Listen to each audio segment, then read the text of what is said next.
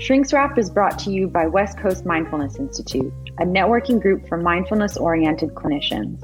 Shrinks Wrap is a psychology podcast where we introduce you to leading clinicians and thinkers and their personal journeys through the field. While we hope you enjoy this dive into the psyche, please note that this podcast is not intended to be therapy or a replacement for therapy. To learn more about us or to find a therapist, visit wcminstitute.net. Thank you for joining us for another episode of Shrinks Wrap. This is Rafael Cortina. I'm a licensed marriage and family therapist. To have a very special guest with me, Susan Brown is a licensed clinical social worker in private practice for over 35 years in San Diego, California. She specializes in the treatment of complex developmental trauma, addictions, and other maladaptive behavioral patterns. Her current focus for treatment is the integration of internal family systems, informed processes within the EMDR therapy standard protocol. Susan was a principal investigator in a pilot study using EMDR integrated trauma treatment program in an adult drug court. She has co-authored several books and chapters and articles and presents two-day specialty workshops nationally on the application of EMDR therapy with this population. She has presented regularly at the EMDRIA International Conferences. She's an EMDRIA-approved consultant and basic training facilitator for the EMDR Humanitarian Assistance Program and the EMDR Institute. And I'm really excited to have you here with me, and I just want to welcome you. Thank you. Thank you very much. Happy to be here. Great. So I want to get us started with just talking a little bit about something that I just read there in your bio, and I know, full disclosure, I've taken a couple of your trainings, and I'm a admirer and a fan of your work, and I use a lot of it as well in my practice. But I want to get us started with just talking a little bit about some of the work that you're doing now, your primary focus right now in terms of your thinking, your writing, your work. What are some of the things that you're interested in now? Yeah, pretty much precisely what is described in my current focus now. I have been a therapist since 1979. That makes me very old, doesn't it? And I learned EMDR in 1999. So for just under 20 years, I was practicing, I would say, very, what is that word? Just kind of whatever worked. I had cognitive work, I had psychodynamic work. Gestalt was a thing of the day. For us old timers that go back a long ways, family systems therapy. So I was always an aggregate therapist to begin with. And whether I actually intended to be a trauma therapist or not, if you open your doors to practice in psychotherapy, the trauma is going to walk through your door, whether you knew to call it that or not. Yeah, exactly. So it was fascinating. And EMDR, I have like a pre-EMDR clinical life and then a post-EMDR clinical life that it was sort of like going from a really small city of knowledge and understanding into a global understanding of what was really possible for healing. Just remember how frustrating it used to be that you could talk and talk and talk about how the dots connected and how somebody got to the place that they were at. But that didn't heal it. That did not clear it. It didn't transform it, I guess is the word. It's just that people had a much better understanding of how they'd gotten there. And so it was like having a glass ceiling. And after that many years, it was quite frustrating. And so one day a friend of mine knocked on my door and she said, I want you to go to this training with me. It's called EMDR. And she spelled it out, eye movement, desensitization, and reprocessing. which I thought was maybe one of the most obnoxious names for therapy I'd ever heard. And I know Francine later regretted not just calling it processing therapy, but it was too late. Too late, yeah. And I asked her a little bit about it, and she told me about this use of bilateral eye movements, and you don't do much talking. And I'm thinking, no, that does not sound like a training that I want to go to.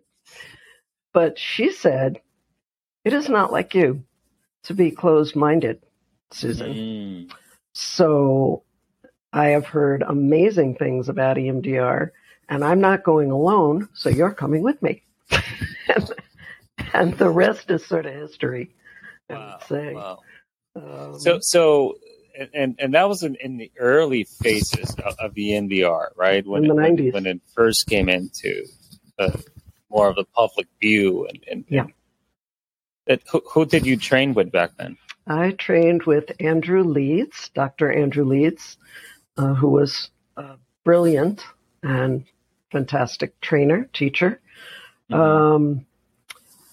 And with a woman named Barbara Parrott, who's probably a little less known. And then we did, I ultimately ended up doing some specialty work with Francine Shapiro, being super fortunate there, because of my interest in addiction. And if anybody knew Francine Shapiro and you had some specialization in something that she knew that EMDR would make such a huge difference, she would just latch on to you like white on red.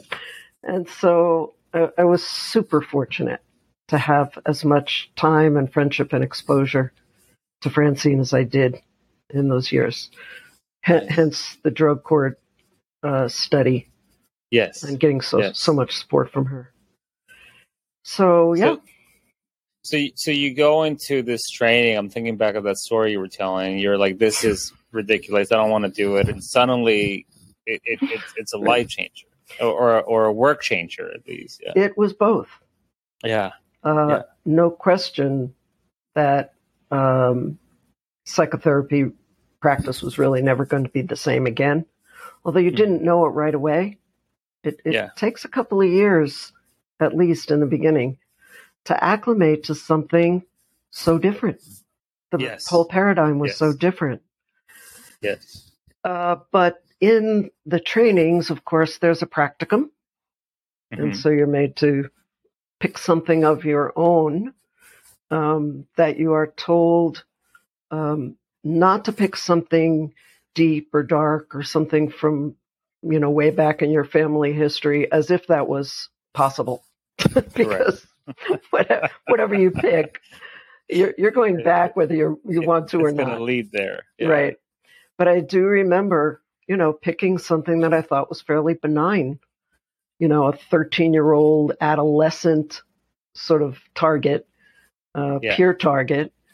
And the experience I had, it actually was so transformative.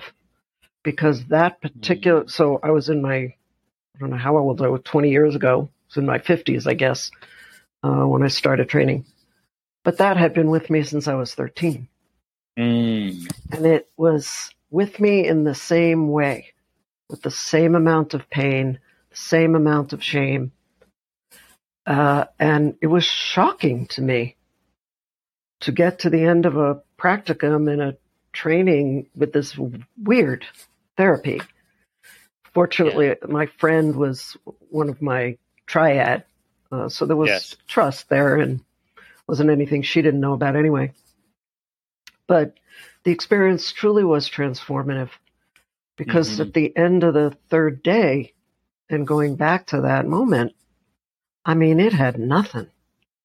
It had no energy in it whatsoever. It was just, God, that poor kid.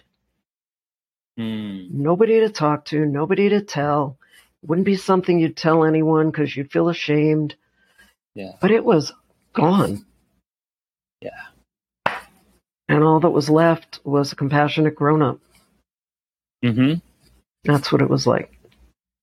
Yeah, that's quite special. I remember my first experience of EMDR, and also thinking, what is this therapy that you don't talk that much, right? Yeah. It kind of like it made no sense to me as well. I can relate to that, right? It's therapy is all about talking. What do you mean, right? And anybody that's listening that has experienced EMDR, both as a provider or receiving it, I think what you said is very true. Where you get to this point of healing the experience, right, and being able to either embrace the compassionate adult, or be able to, I see it sometimes in my own work or in clients that suddenly they have happy memories from childhood that they didn't remember, right? I mean, all those things that get locked up with pain that sometimes are joyful, beautiful experiences, or compassion or connectiveness it cannot be reached because of the pain around it. That's right. It's just as if storm clouds come and block the sun, but not that the sun isn't actually there. You just can't access it. Yeah, that's a great way of saying that. Yeah. Yeah. So yes, those were my beginnings of EMDR. And when I say the rest is history, it really is. There was something so compelling about the idea of breaking through that glass ceiling. Mm-hmm. And I don't know what your experience was coming out as a seasoned therapist, but an absolute infant with the EMDR. And in the beginning, those basic trainings, they're very structured. Yes. So there's, a step-by-step procedure you go through, and you have a little cheat sheet. And, I wasn't exactly sure how I was going to transfer that to the seat in my office with people I'd been working with for a while. Yes. So I just remember picking someone with whom I was already quite close and connected and stuck with this piece of material that we were just going around in circles with, where intellectually you get it, but viscerally you don't feel it. Yes. Yes. And I just said to her, okay, so I went to this training, and, that thing we've been working on all these months. Are you game to try this? So I'm really not sure exactly what I'm doing, but I have a formula to follow. And if you're game, I'm game. And I literally sat there with my little piece of paper and set up the protocol and went through the whole process with her on a very specific piece of stuck material. And I would say at the end of that session, but especially after the second one, she just looked at me. She said, "This is magic." Wow. I thought, it's possible. Yeah. Because how long have we been working on this? Yes. Yeah. And then it's just, the courage to keep at it when you feel so awkward with it. It's not what you've been doing for the last 15 years. Yes. But the outcomes were worthy of that stumbly journey. Yeah. It really was. Yes. That experience with that first client, and even though it was this thing that was awkward and different and different way of doing therapy, how long did it take before it became such an integral part of the work, and you started thinking about it in terms of addiction work and that transition? Okay, so that's a great question. It took me, because I was so enamored with it, I used it virtually every day with every client who would allow me to. And fortunately, I had a pretty stable group of people in terms of people I knew already in my practice. So I wasn't doing this with brand new people. In fact, I think the first person I actually tried it on was my mother. Interesting. Which is a very interesting little tidbit in itself. Yes. But it took, I would say, a good year of steady practice to get more comfortable in the flow of it and not to need a piece of paper, and just to what I found was that there was this spinal column of basic training of a protocol that had steps that you follow sequentially. That's just the spinal column.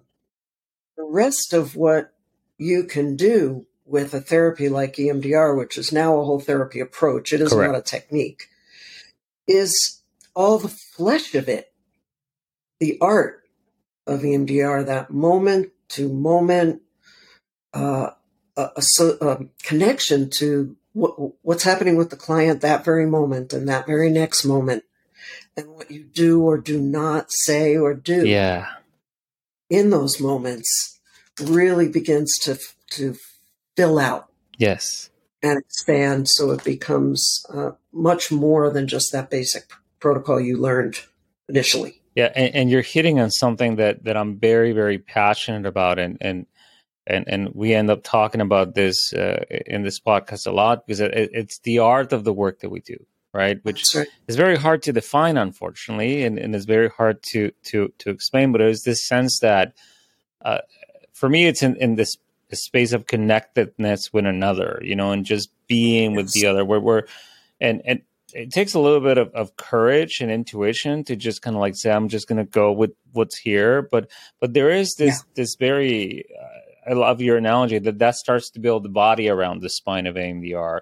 And that's probably true for any focus, right? That you learn the techniques in training, but the art is what you do with that technique. Absolutely.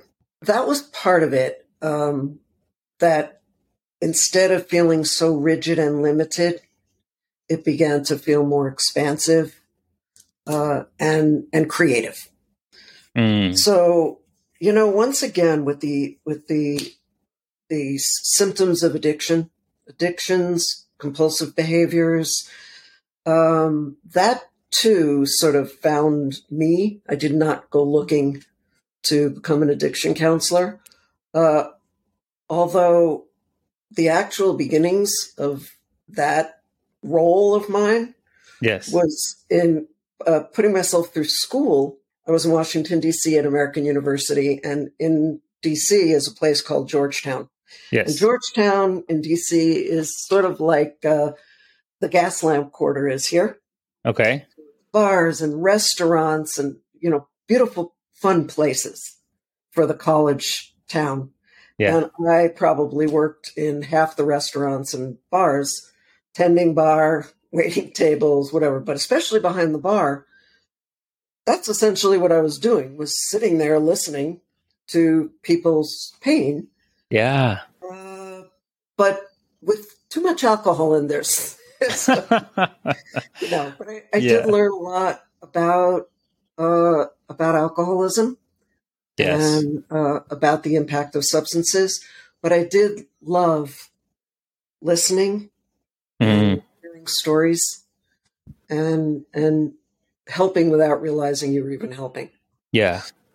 So it was just one of those things where when trauma walks in the door, certainly not everyone with trauma history has difficulty with some addiction or compulsion.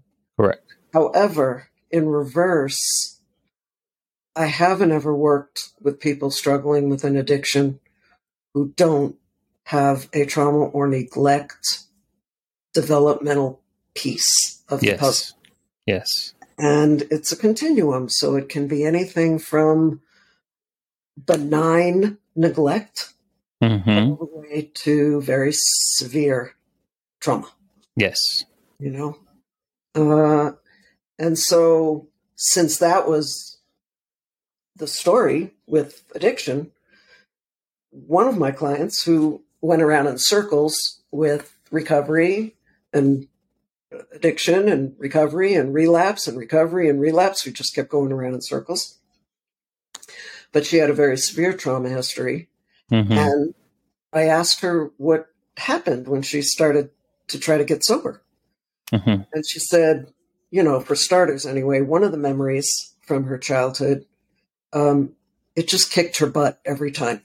Every time she stopped drinking and using, this particular memory came up, which was a belief that she was responsible for killing her father. Wow. And the story went, she's 11 years old. Her parents are divorced. She's living with the mom and her brother. Father's out of the house.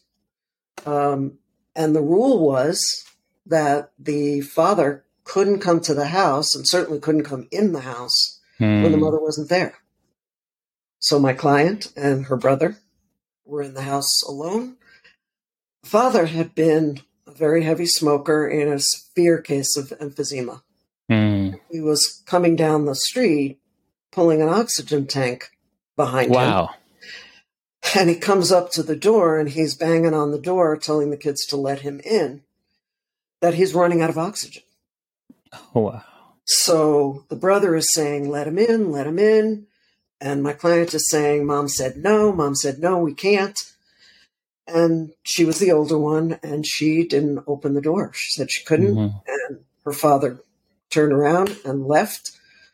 And about 3 days later, the father had died. Okay. He went to the hospital and he died. So not only did she blame herself for that death, but her mother told her she was responsible. Oh, wow. That she should have opened the door. So that was the memory. Yes. Okay, well, that's trauma. Yes. And it seemed to me that if we were going to really utilize EMDR, we should be trying it with traumas like that. Yes. That are linked to a behavior that's linked to the trauma. Yes.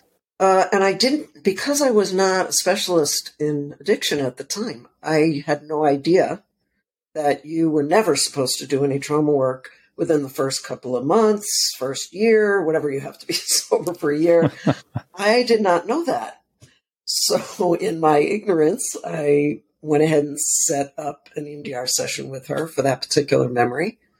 3, actually, sessions. And long story short, so she had her first experience of sobriety after maybe 20 some years of using. Yeah. She had that sobriety for 65 days, had a relapse. Yeah. Disappeared for a couple of months, came back and said, can we try this again? Because now I know that there's something out here that can help. Yes. And I can't keep doing this or I'm going to die. Yeah. And so then I got some flack for doing trauma work with somebody who was still obviously not sober. Yes. But I guess, some mistakes become blessings. And for her it was. Yeah. But it did teach me that I had to go slow and I had to be careful. Yes. And so I learned a lot during those years about how to do this and how not to do this with certain people. West Coast Mindfulness Institute is a networking group for mindfulness-oriented clinicians who are dedicated to learning together and collaborating to better serve our community. WCMI hosts educational events for both clinicians and members of the public to promote learning, growth, and self-awareness. If you're seeking support, follow the link in this episode where our referral specialists will connect you to the right therapist to meet your needs. Visit us at wcminstitute.net. And I think that awareness of being able, the need to go slow, but at the same time, that's true. I think one of the big shifts that is happening in the addiction world, and as we understand trauma more, and I think what's happening is on the trauma world, we always have known for a long time that there's a link with addiction, but I think the addiction treatment world has not fully embraced that until recently is beginning to. And one of the things that I think is shifting is this concept that you need to be fully sober to work on the pain.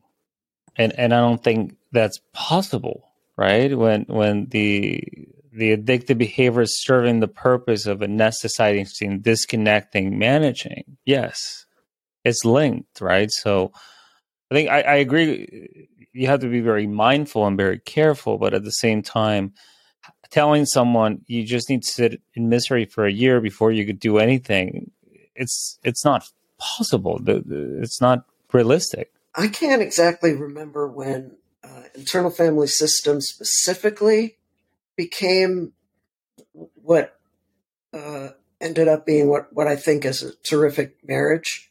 Mm-hmm. Because we'd always been doing ego state work. Mm. We'd always been doing parts work. I mean, all the way back to Gestalt, it's the same.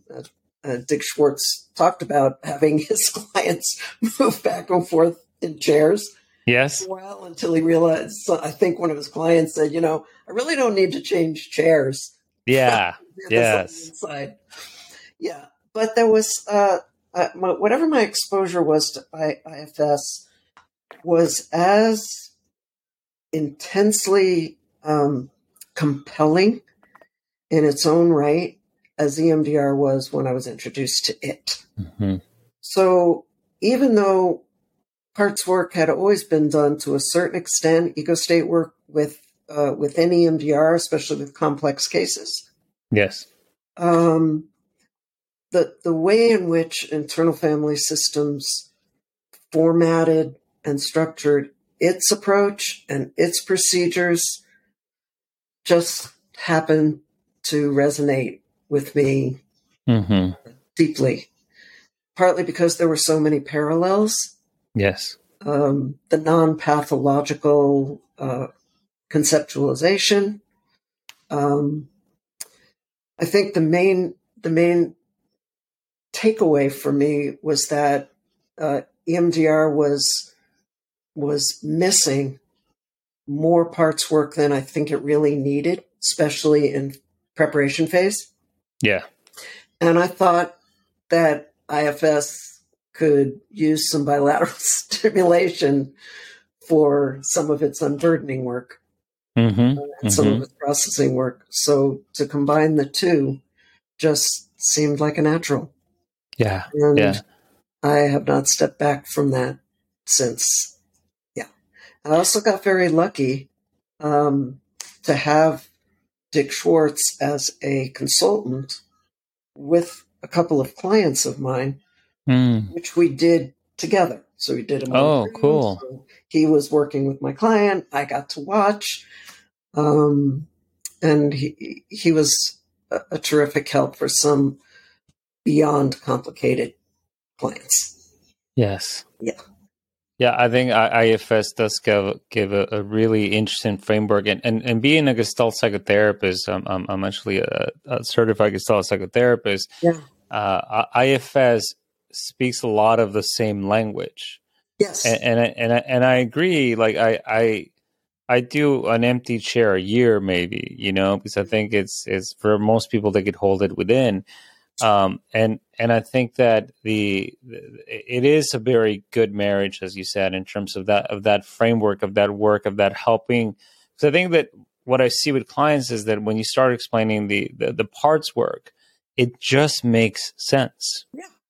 It's a language to something they've been experiencing that it helps explain a lot of what's going on. I find that to be true also with polyvagal theory and some of the understanding the nervous system pieces. I think that it really helps to clarify, this thing that I've been feeling and experiencing actually has a reason.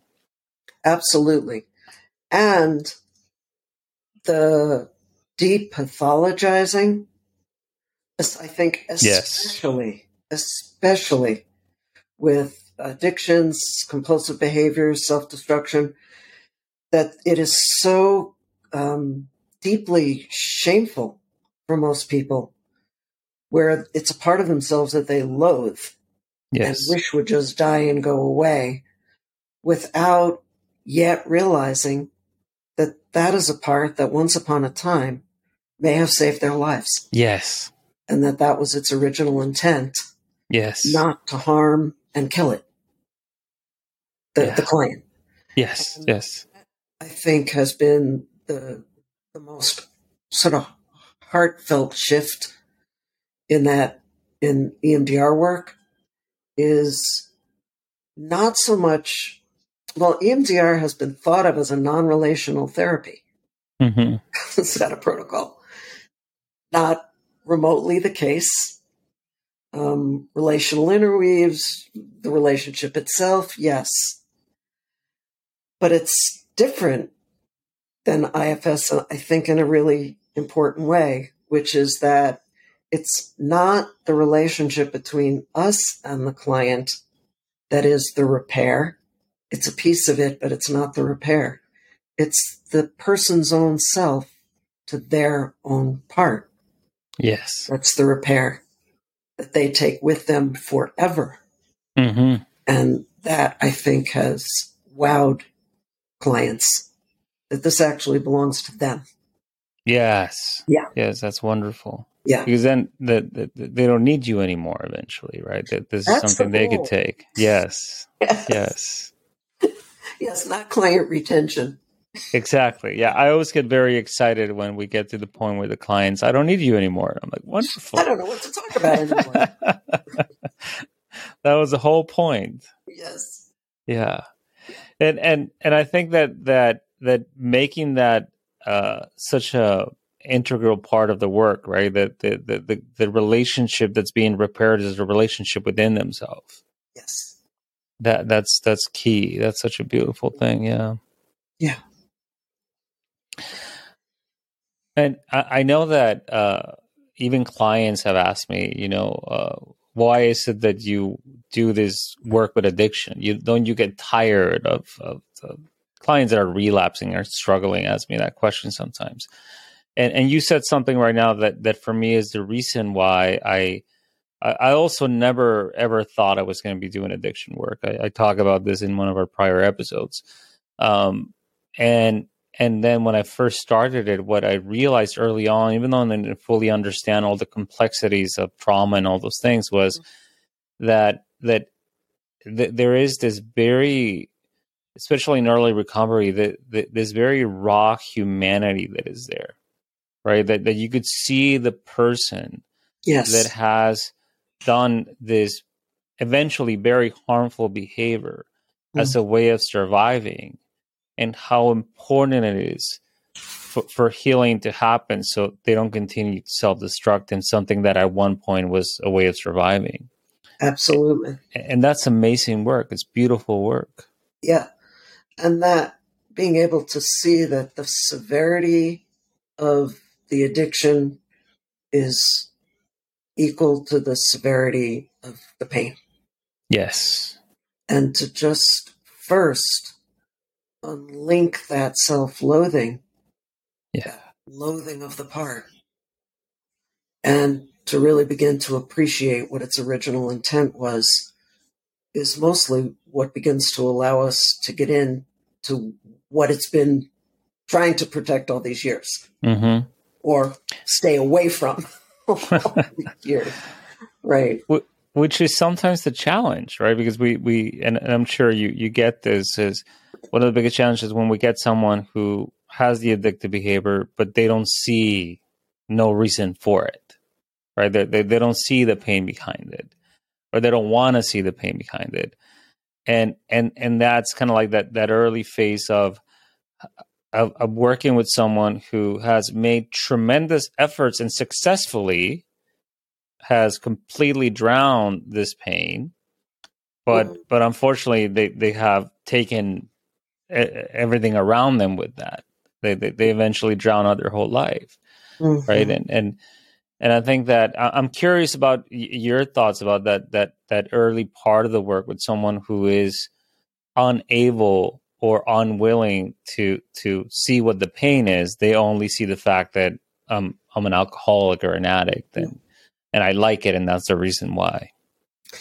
It's not ringing a bell with me at the moment, and maybe it's because it's been a lot of years of starting everybody out who comes with that particular issue. Yes. Is just beginning to ask them when they first picked up the behavior. Yes. What was going on? Just before? How did it help? And when I ask how did it help, they usually give me that look, like you're kidding, right? Yeah. But I'm not kidding. Yes. How did it help you? And when we get serious in that moment, usually you get tears Mm-hmm. and some sort of connection. Yes. Yeah, that has certainly been my recent experience. Yeah, that's it, right? Is that to your point earlier, the non-pathological, non-judgmental approach of actually having an honest, direct conversation of what is the value or the usefulness of this behavior. That's right.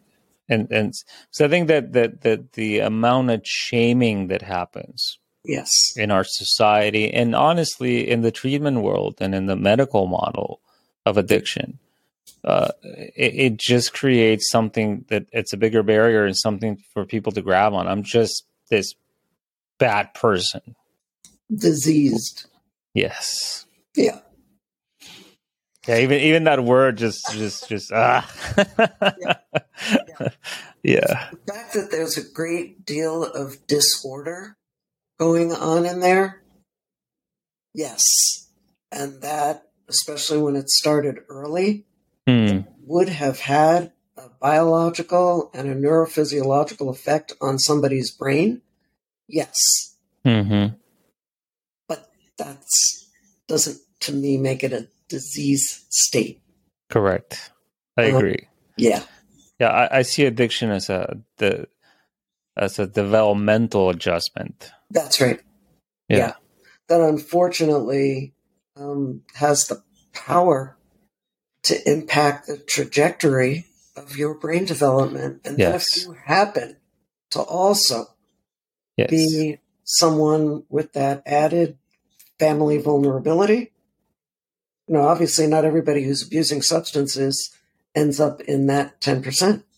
Yes, exactly. 10% is in that 10%. Exactly. Yeah. And that's just a cluster. Yeah, and it's kind of the goal of every addiction, not just substance abuse. Every addiction is to change brain chemistry, right? That's the goal. Change how I feel, that's for sure. Yeah, yeah, yeah. With your perspective on that early moment of asking those questions, it one of the things that comes up for me, and it relates to your experience bartending and hearing people's stories, is because I think this is, in my perspective, one of the reasons that I ended up in this field is because I am fascinated by people's stories, right? And I talk about that often. And it started for you, even just hearing people's stories in the bars was interesting, right? And eventually, now you're being curious about people's story in the office, right? But is that fascination for stories and people and so I'm a little bit curious about that part of you, right? You were somewhat aware, or pretty aware of it when you were bartending. There was this part about enjoying the stories. Does it go back even further for you in terms of being interested in stories? Well, the interest in feeling more connected to other people, that goes far back. Yes. Because as a young person, before 13, my main challenge was in peer relationships. I still to this day don't know why I had such a hard time fitting in or being asked or being included. It just seemed like I was always on the outside looking in. But that urge to be a part of, that's just hardwired in. You can't erase that. And so to feel confused by it and frustrated by it, and then unfortunately, as well-meaning as both of my parents might have been, they were offering nothing in terms of any kind of psychological processing of that stuff. Their explanations about what was happening were simplistic, and there was just a big gap, with 50s parents and a 60s kid. So it was very lonely. It was really very lonely to live an adolescence like that until I made a best friend. And, from there it got a little easier. But when you sit behind the bar and you know how alcohol loosens everything up, then people spoke deeply and from the heart about things that were hard to talk about. And it made me feel very connected to them. Yeah. And I hope that they felt the same way. And I guess that was the draw, is that was something missing for me in my early life. That type of work, just handed it over on a platter. Yeah. Yeah. And then to do it professionally, it's just a gift. It's an absolute blessing to do this. It's not work. It's not work. It's what we live for. Yes. Yeah. Yeah. That because at the end that connectiveness piece, I think that one of the ways that we connect as humans is through stories, to getting to know the other, right? The essence of intimacy in its simplest form is I want to get to know you and I want you to know me, right? And I think that in finding that and being someone who's open to the other, right, in the office for that connectiveness, that is unique on its own, right? And in the world, that is unique on its own. And maybe in the bar when you're intoxicated, but that's a different kind of connectiveness, right? No, I mean the person. Yeah.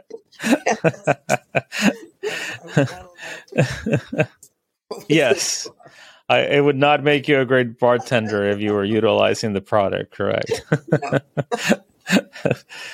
So yeah, it is a blessing. I agree with you. I feel that often in our work. And I think that one of the things that I'm always mindful in terms of our listeners, because I think we have listeners who are in the field, but also people who are not.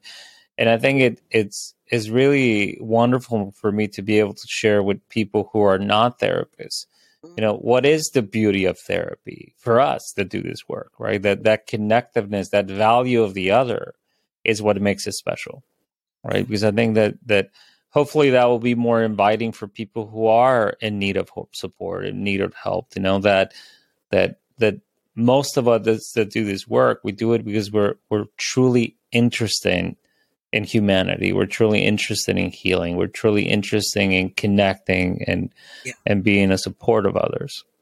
Yeah, I like that word. Really, we're inviting people to come in and share as little or as much as they wish without us having an agenda for them. Yes. And maybe that's one of the most surprising things when people who are really into the addiction maelstrom is my job is not to make you stop drinking or using or shopping or porn, right? Yes. Anything like that, or eating. Yeah, that's not my role. It's really for you to decide what you want for yourself. And I'm happy to help you get what you want if I'm able. Yeah. Because I think that the counter will phenomenon, right? That if we feel pushed, we push back. Absolutely. I'm someone that, especially in my adolescence, had a very healthy dose of counter will, right? So I know what it is to be on the other side. So I agree. It's not for me to tell you how to live your life. And that's such an integral piece of healing that I can't choose it for you, but I can help you figure it out. This is what you need. Yeah. What I do try to cultivate in the very beginning and all along, I think, is just mutual honesty. That if not, I'm not sure why you would be here. Yes. And I would hope that you would trust me with your honesty. Yeah. And that's something that I remember as a young therapist. I was very terrified of fully fully showing more of me in the counseling session, right? Now I'm at a point where that's the only way I know how to do the work, because I think that for me is very true. We for me is I'm expecting for you to show you and hear who you are and trust me with your life. I could show me too, and that's that part of being honest, right? One of the things that I often tell people that I work with is, I'm not going to tell you something I don't believe, right? I don't bullshit, right? So if I tell you I'm excited for you, I'm excited for you. I'm not just saying that because it's a nice thing to do, right? So that mutual honesty is such a special experience. And the whole subject of self-disclosure is explored in an interesting way in our ethics classes. How much, how little, when, why, what, for what purpose. I mean, that's a whole dimension unto itself. Correct. But I think we're not so helpful as total blank slates. Exactly. Where there is something that we could really share that means something to what it is we are working on. Correct. That might help you. Yeah. Yes. So that we don't end up getting idealized and put up on some fake shelf as the experts with no problems. Correct. Yeah. Correct. Yeah, I remember being in training, and I mean, I respect how people work, so it's not a criticism on any other therapist that works differently, but I remember being in training and somebody asking the question of what if somebody asked me if I'm married or if I have children? Yeah. And the teacher said, you don't tell them that. You ask them, why is that important for you to know? And I remember thinking, well, that's kind of not, that's a little too much, right? It's like, if you're here sharing your deepest parts, and I can't even answer a basic question like if I'm married, it feels disingenuous, right? So I think that's kind of like the point, and I agree with you, is that there are certain times where, I mean, there's all the guidelines in terms of sharing our parts, but there's sometimes that our story, little pieces of our story, could be the most engaging thing. Absolutely. There's something off-putting about, why do you ask? Yes. Yeah, it's a human to human connection, not a provider to client connection. Yeah. I mean, the boundaries are certainly there, and they need to be, so that it really isn't about them coming there to meet our needs. Yes, we really are there to meet theirs. But I'm happy that there is much more gray area about that nowadays than there was certainly when I started. Yeah, it's a professional relationship, but it's a human to human professional relationship. Yes. Right? Yeah. So I'm also curious about another piece that so you did this work, you integrated the IFS, working with the Schwartz and Francine Shapiro, and then it came to a point where I'm curious. I'm not going to assume anything. How did this came to? I want to share this. I want to train people. I have these things that I have come to in this knowledge, and I want to share it with others. Oh, but you have to start with the absolute trauma of public speaking. You have to go there first. So that never would have happened. There never would have been any classes, any workshops, any teaching publicly if it hadn't been for EMDR. Wow. Because there was no way that I was going to be that exposed. And that, ironically, went back to 13, to what originally got targeted at 13. We come full circle. Unbelievable. Yeah. That the exposure there set the tone for, well, I'm never putting myself out there like that again. Yeah. And I remember the first time I did a day-long workshop. I did it with a colleague of mine, Alicia Outcall. Mm-hmm. And we were in Olympia, Washington, in this church basement, and it was pouring rain. And I'm sensitive to light and weather. And, it's like a place I could never live because I would be in a deep hole all the time. We were up there, not a good traveler. I'm doing this first workshop, and I did it with my friend because I wasn't going to do it alone. But even there, I mean, thank God for Alicia, because at one point, it's my turn to do a couple of slides. Absolute whiteout. Just total freeze.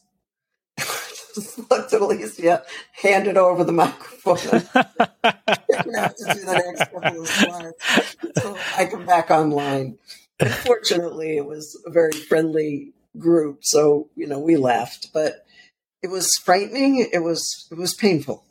I thought, people wanted to know what I did because I don't know, whatever it was, word got around. So I wanted to teach. It's not mine to keep if people need it. Yes, but I was not going to be able to do it under those conditions. So I just signed myself up for a bunch of hours of EMDR, and then, just practice and repetition eventually just get desensitized. But I absolutely know that would never have occurred without EMDR. That's fascinating. Yeah. Yeah.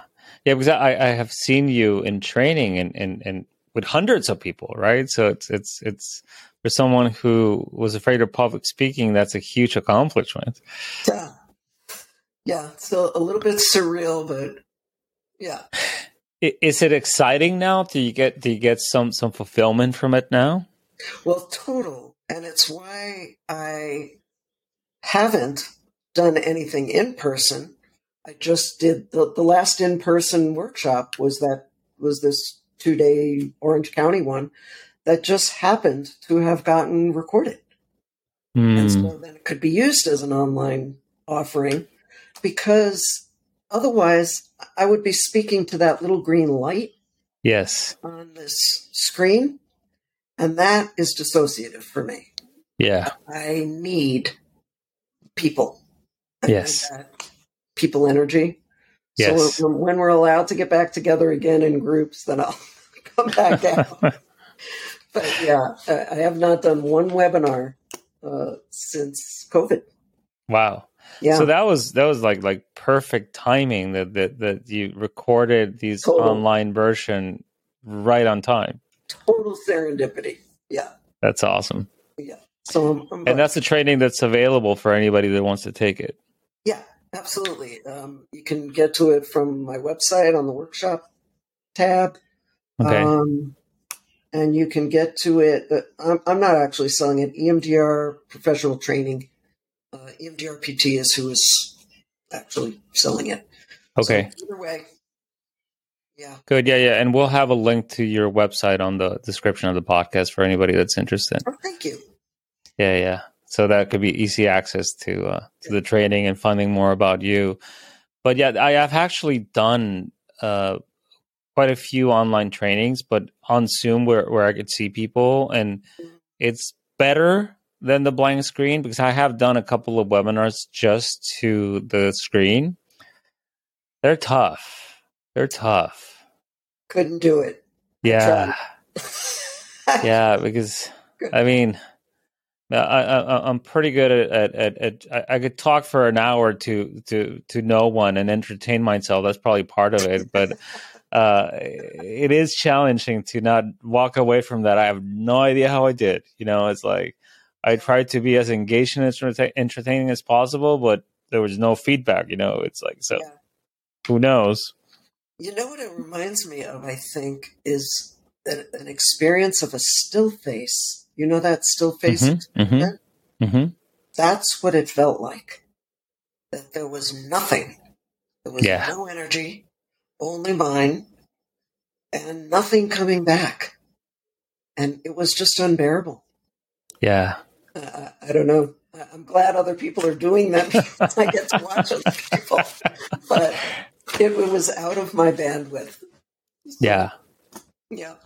Well, it makes sense with what we've been talking about, right? That part of connecting, belonging, being with others, being the energy piece for you. That without that, it's really hard to just talk. Yeah, very. Yeah, this is easy because we're together. Yes. Yeah. And we can see each other. So Right. yes. Which has been a very wonderful discovery forced by COVID that the telehealth is actually a wonderful way of doing therapy. It actually is.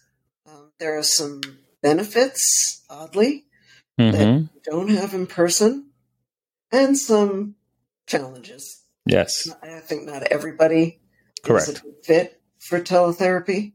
Yes. Thank God it was available to do. Yeah. For more than one reason, but yes, definitely it was a blessing to have the opportunity that this happened when we have the technology pretty much rarely available for most of us to be able to do this and not just be completely isolated. Yeah, it also opened up the state. We're licensed in California, can only practice in California, but it opened up the entire state because it didn't matter that somebody lived in San Francisco. Correct. It's still one of us. Yeah, that's been the other fascinating piece, that having clients that are not living in our local area, right? Yeah. And working with people in other parts of the state. And I was a firm non-believer in telehealth, right? In teletherapy. I was like, there's no way you could do work without the people being there. And I'm so glad to find out how wrong I was. Right? Because what did you find that shocked you, surprised you the most? I think that similar to what you were saying, for some clients it was better. You know, I think the safety of being in their own space, in their own home, and that intimacy allowed them to be much more vulnerable. Mm-hmm. I think that for some clients, not having to drive to the office and deal with, especially in rush hour traffic, you know, an hour of traffic just to get here, that by the time they get here, they were already frustrated and tired. True. Made a big difference.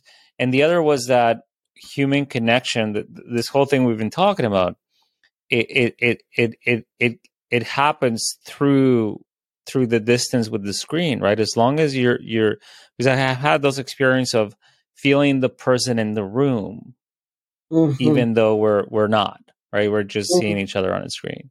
Absolutely. So just being able to physically see one another and interact, even if we're far away, the human connection persists. Still there. Yeah. Yeah. Can't hug. Yes. But just about everything else. Yeah. Yes. But we are very blessed. We are. But I really appreciate you spending this time with me and sharing so much about your work and your life and perspectives. It's fascinating. And as I mentioned earlier, I'm starting to show some sort of a bias because I'm interviewing people that I really like and admire, and I have some sort of personal experience of learning from. But I promise I'll expand more. But for now, I get to do this, and it's wonderful. That's great. Well, thank you. I appreciate that very much, and the opportunity. Wonderful. To whoever's willing to listen. Yes. Yeah, that's the fun part of the podcast, right? We get to enjoy a conversation, and then who knows who listens, right? We'll It's a very interesting way of communicating, because it goes from engaging in a conversation to then somebody listening without us being there. Yes, and especially post-COVID, within COVID, I should say, the skyrocketing of addiction, depression, anxiety. Yes. This just could not be more timely. I agree. Yes. And I think that for this has always been my philosophy. Like, if one person listens, I already feel like they did my job, right? So if anybody that's listening here it's able to have a sense of connecting and being aware that healing is possible, that you don't have to live with the consequences of your pain for the rest of your life. Amen. We did our job. Amen. Well, thank you, Raphael, for the Thank you. It's great. Thank you for listening to Strings Wrap. If you would like to learn more about Susan Brown or connect with her, you could follow the link next to her bio. If you're a clinician and you're interested in her training, you could follow the link in the description of this podcast. As always, please rate and review. Your opinions are really important to us. Thank you for listening, and see you next time.